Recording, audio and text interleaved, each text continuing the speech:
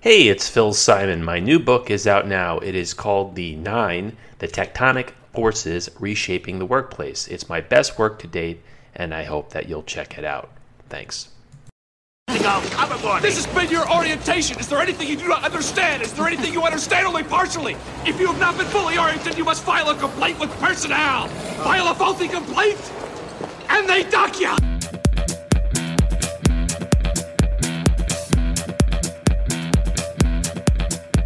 Conversations about Collaboration, episode 37. Pim Demore joins me. He's the co-founder of Corporate Rebels and co-author of Corporate Rebels Make Work More Fun. We talk about self-management, employee trust, Spotify, hybrid work, e-commerce, and the world finally coming around to his line of thinking. Let's rock and roll.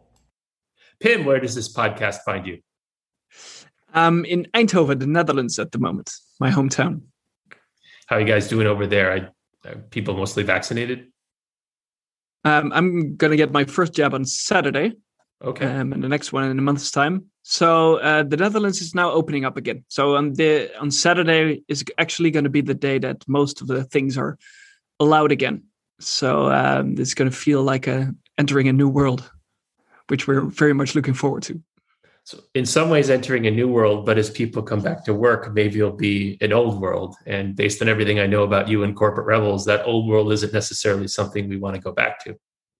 No, there's a lot to be done to make sure that that's not going to happen. But I'm pretty sure that the response from many employees and employers will definitely be to go back to the old ways of doing things. But hopefully, at least we've learned something over the past year and a half.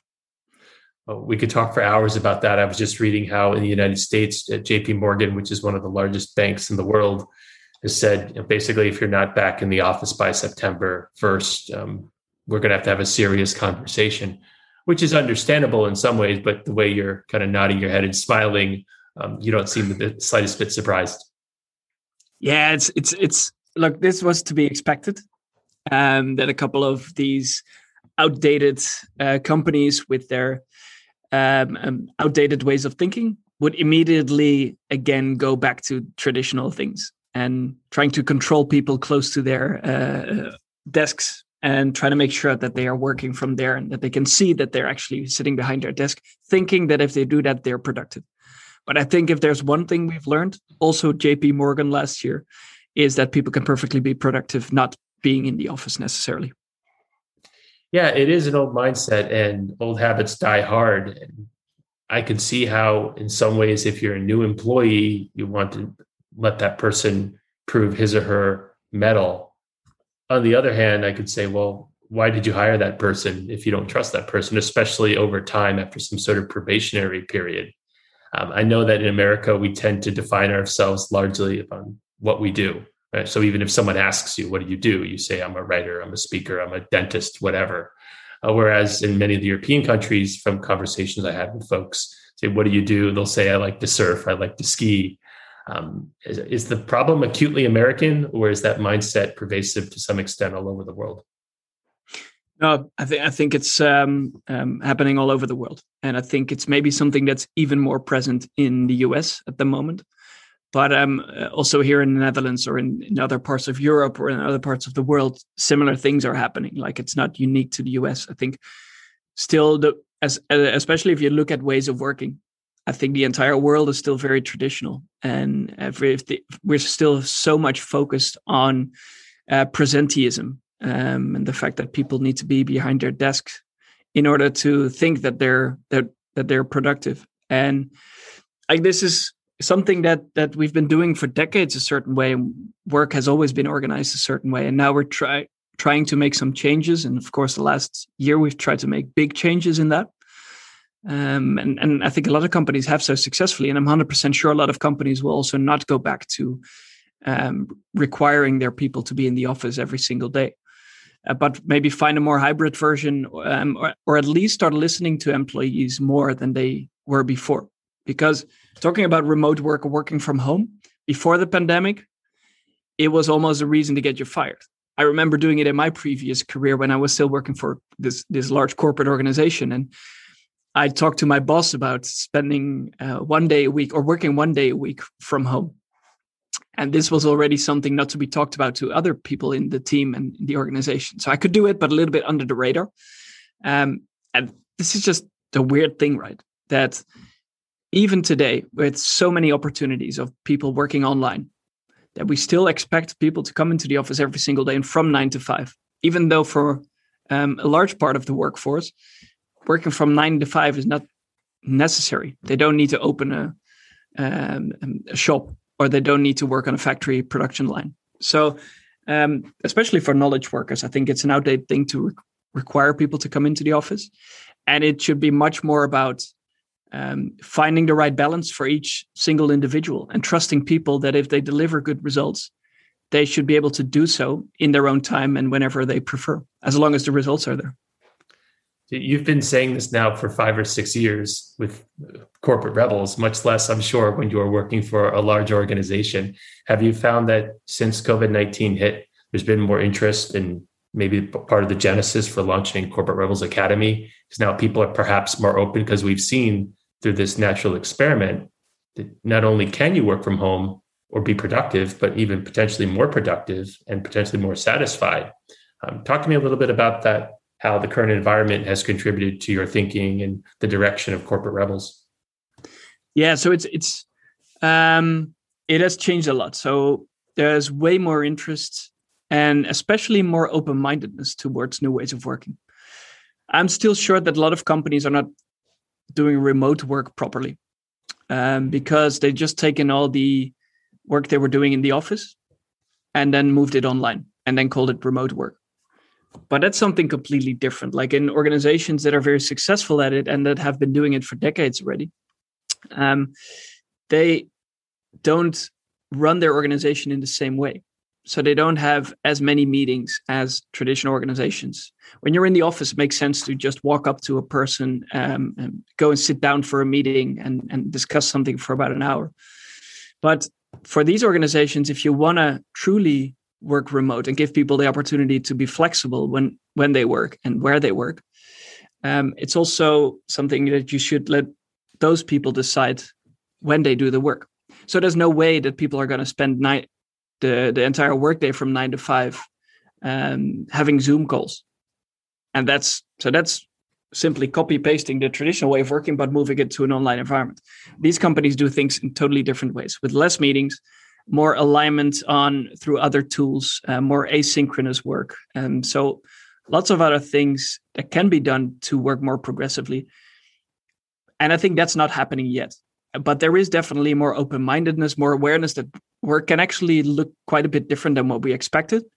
So we're moving in the right direction, and the pandemic has definitely accelerated that. But there's still a lot of work to be done in many areas.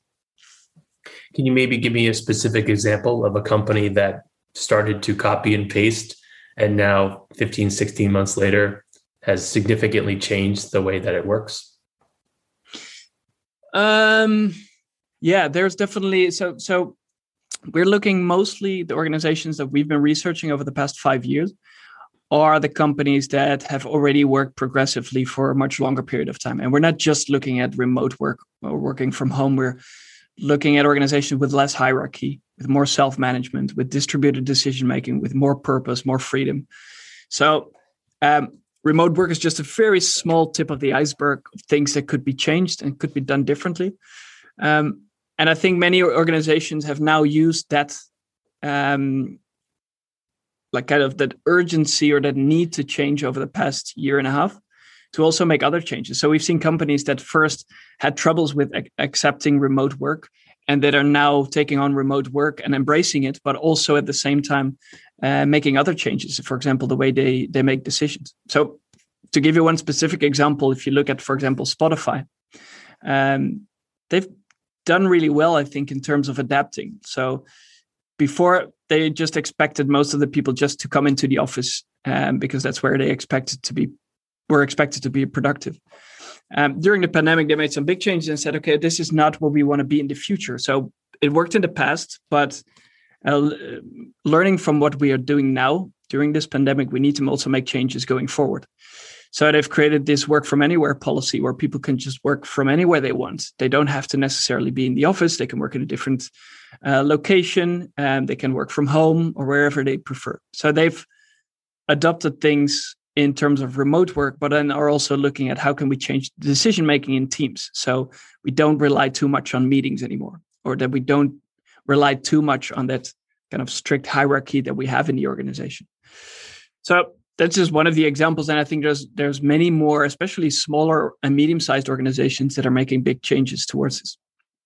Yeah, I was just reading an article in the Wall Street Journal about how some of the tech startups are eschewing proper office space, right, corporate real estate, and saying we'll spend that same money in once a quarter or twice a year bonding trips, right, and not necessarily minimizing that budget. We'll do a day here. I mean, an entire week, because they recognize the limits of remote work, even though I'm a big fan, as you are as well. But they realize that even if they don't build the relationships with employees, especially newer ones who don't have that social capital built up, they won't realize all the benefits. Yeah. Yeah. And I think this is the thing that many companies have to learn. Like, it's not one or the other. So we used to be all work in the office. That used to be the mindset. Now, past year, it has changed to all work from home, because there simply wasn't any other option available. And now you already see, like, for example, JP Morgan, they said, okay, we want to go back to the old model. We want everybody in the office. There's other companies that say, okay, we won't ever be going back into the office because we know what it's like. We can save a lot of costs. We can work more freely and still be successful at what we do. So they focus on work from anywhere all the time. And then there's a lot of companies that want to dictate their people how many days a week they should come to the office.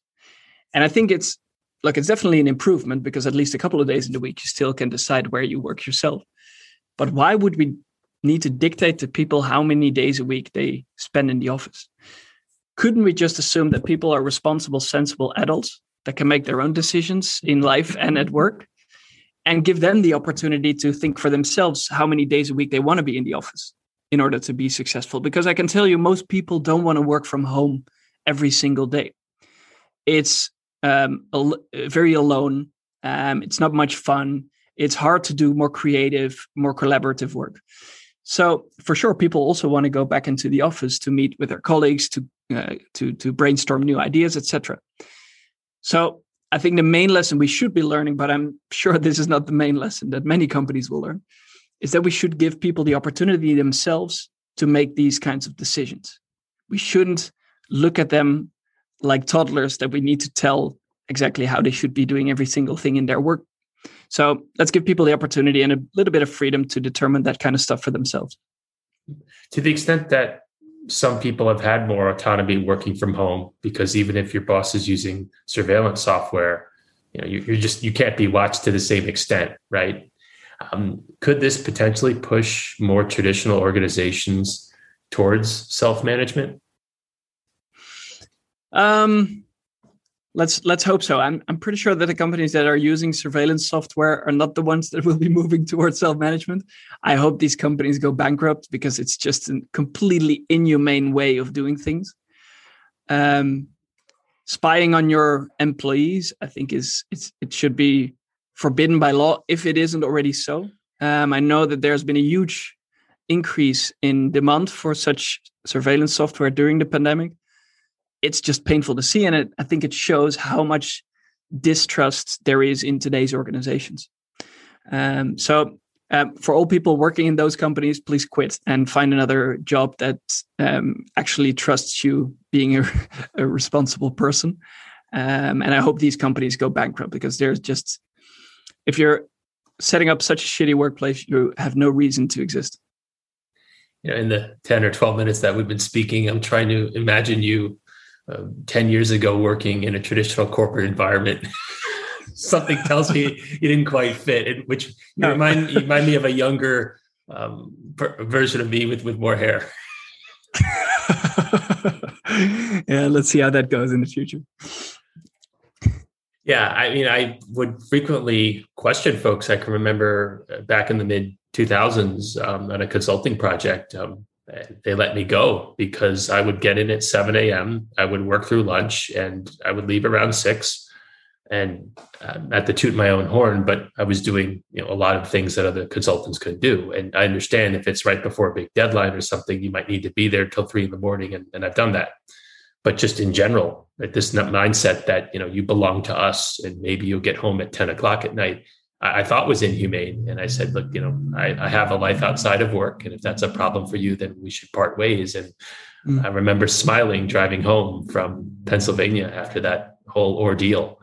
I completely with you that it should be a humanity to work. And yes, I understand the need for some sort of standards. Everyone can't do everything all the time because it would be anarchy, but you can go too far in the other direction. Yeah, and I think it's so important to realize that we, as human beings, are perfectly capable of organizing in self-managing ways. To organizations, this mostly sounds extremely radical, like not having any bosses who tell people what to do and how they should be doing their job, and no one to make all the important decisions. But if you look at many other aspects of our life, for example, the community work that we're doing, or if you want to organize a holiday trip with your friends, or if you want to organize a nice day away with your entire family, all of this happens in a self-managing ways. There's not a single person that tells you, okay, you're going to organize a trip now for your friends, whether you like it or not. This is the budget you have. This is the all the requirements that the vacation needs to live up to. So this is just, to many aspects of our life, this way of working doesn't make a whole lot of sense. And we're perfectly capable, if we're motivated around something, that we can perfectly self-manage. It's just that we're not used to doing it in the workplace. So it takes a bit of time to learn it and to unlearn many of the things that we've gotten used to. And then to start working in this new, more self-managing way that is much more motivating to the vast majority of people. Talk to me a little bit about the Corporate Rebels Academy. I find that really interesting. Yeah, so this is one of the changes that actually came from the pandemic as well, or the benefits actually from it. So we've been traveling around the world for more than 4 years, so before the pandemic hit, researching pioneers, so academics, entrepreneurs, and organizations that are working in radically different ways to understand how work could actually be made more fun. So in doing that, we've always, at the same time, while traveling, also given lots of talks, workshops, and supported companies to overhaul their traditional practices, and organize all kinds of events. But it was all face-to-face. So we always had the idea, okay, we want to build something online that has the opportunity to create much more impact than just us traveling around and sharing these stories. So we always wanted to do it, but never really had the time to. So when the pandemic hit and our entire calendar was wiped clean for months, we could actually focus finally on setting up this academy. So we've been working quite long on it, so almost 12 months, to get everything ready to make sure that it's really good content in collaboration with these pioneers to really show on a very in-depth level how these organizations work. So what does self-management look like? What do companies do if they want to transform into these more progressive structures? So we've been developing that, and it's launched 2 months ago, the first classes, and we just finished them about 1.5 weeks ago. And it's been a really big success because what we actually do is we connect the people working in these progressive organizations, and we connect them to the people that want to learn how they work. So there's a lot of, we are sort of the platform that connects the two. And by doing that, we want to educate more people that work can be a lot more fun and very different than what many organizations are used to at the moment. I've actually been doing a bit of research about the different types of online learning and this evolution towards cohorts. I know that with the MOOCs, the completion rate tended to be very low, right? And you wouldn't have that interaction. But Maven and a bunch of other companies are embracing this mindset that, yes, you can learn from an instructor, and that's fine, but you can also learn from your peers. It sounds like you're embracing that model. Yeah, so we're actually doing a combination of the two. So we created our own platform The first course now is a cohort-based course. So we have 20 students in each course that go through that program. And yeah, so what we've seen now, running 2 classes at the same time, we just had one person who couldn't make it to the end because of other priorities in there. So they were promoted into another job and couldn't focus on the academy. So that's 1 out of 42 people. So what? That's like a 2%, 3% drop-off rate, which is insane if you compare it indeed to like on-demand courses where people just drop off after maybe 1 or 2 classes.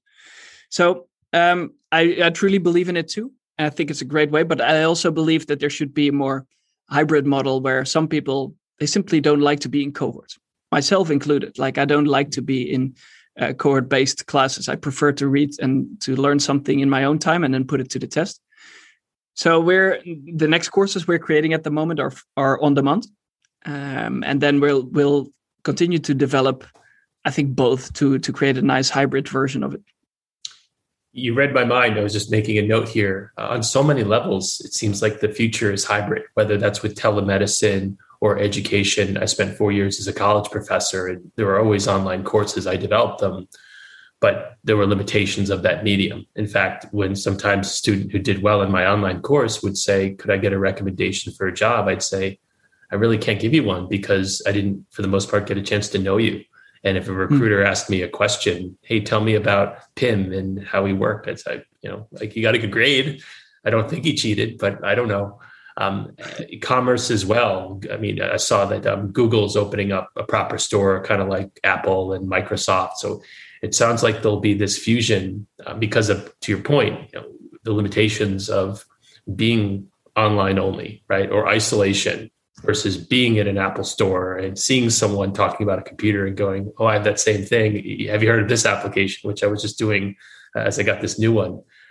You're nodding your head. So it sounds like the hybrid world won't just be work and learning.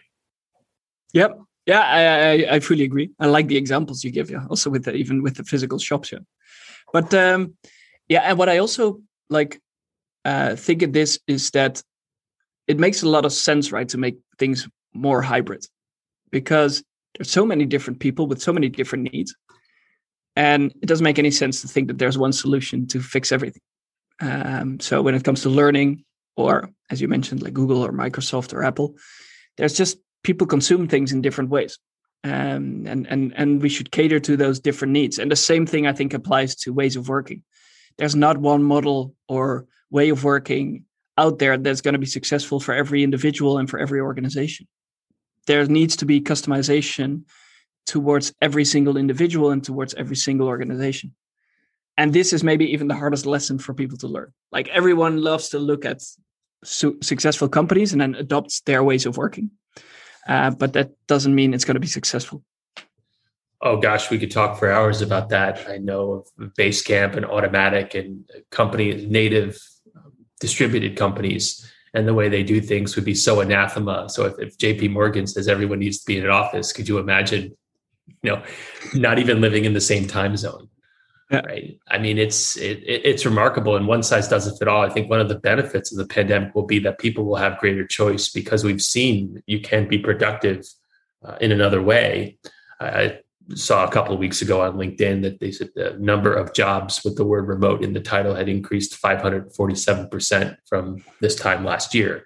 So even if your employer doesn't embrace remote work or hybrid work, or you just want to make a change, you wouldn't necessarily have to move. Yeah, and that's perfect. Like this is how change starts, I think.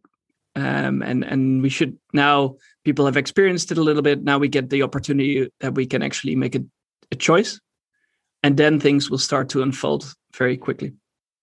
Yeah. Is it gratifying or validating for you at all that people are coming around, hopefully slowly but surely, to your mindset? Because, having been, I don't want to put words in your mouth, maybe frustrated with the corporate hierarchy.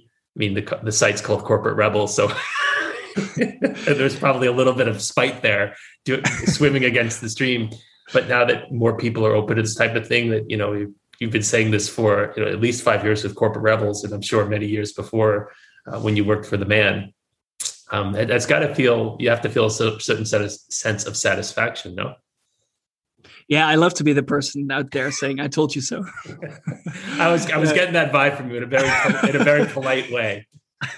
No, but I think, so on the one hand, definitely. It's almost like, so I told you this would work. And I told you this would be possible. So many people before the pandemic would say, yeah, it's great that remote work for these companies, but it will never work in our organization. And now many companies have a completely different opinion on that. But at the same time, so that's the nice thing about being able to say, I told you so, but there's still also so many organizations that don't really get it. You mentioned JP Morgan, but also companies that still force their people to come into the office a couple of days without any good arguments or any good experiment that has gone before that. So there's a lot to learn still. And I think there's a lot to do also for us corporate rebels to continue pushing the boundaries, and not just on remote work, but also when it comes to organizational structures, when it comes to more purpose-driven work, and all these things that we talked about before. Good stuff, Tim. We'll get you out of here on this. What book are you currently reading?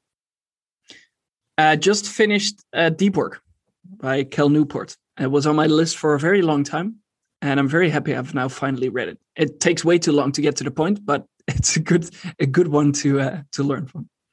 Yeah, I read that one, and I agree with him. But I know in his new book, I think it's called The World Without Email, he rails against or dunks on Slack as well, basically as a worse version of email. And that's where I take issue, because these tools, conceptually, yes, you're right, they can interrupt you. But I can interrupt you if I work in the office or cubicle next to you, and every 2 minutes go, Pim, you got a minute, Pim, I need your help, right? You're doing the same thing.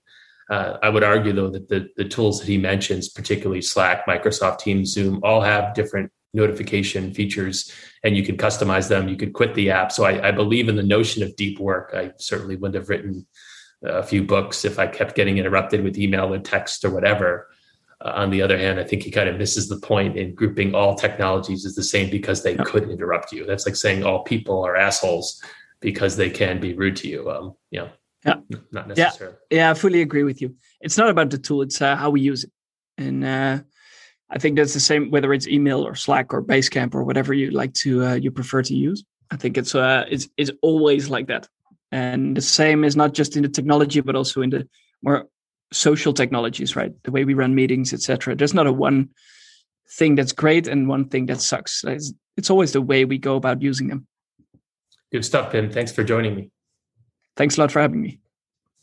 Remember that these episodes drop every Tuesday. However, if you'd like early access to them, you're in luck. I've launched a Patreon page for this podcast at, wait for it, patreon.com/Phil Simon. I've set up a number of different tiers, including early access and podcast sponsorships. Thanks for listening to Conversations About Collaboration. If you like what you heard, then how can you not? Please download, like, and or subscribe. See you next time.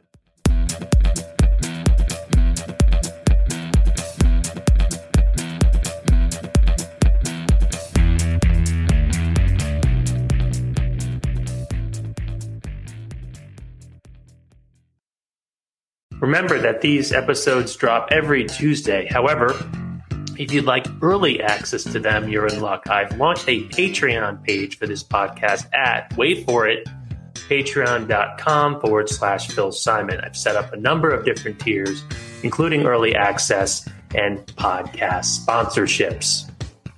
Thanks for listening to Conversations About Collaboration. If you like what you heard, then how can you not? Please download, like, and or subscribe. See you next time.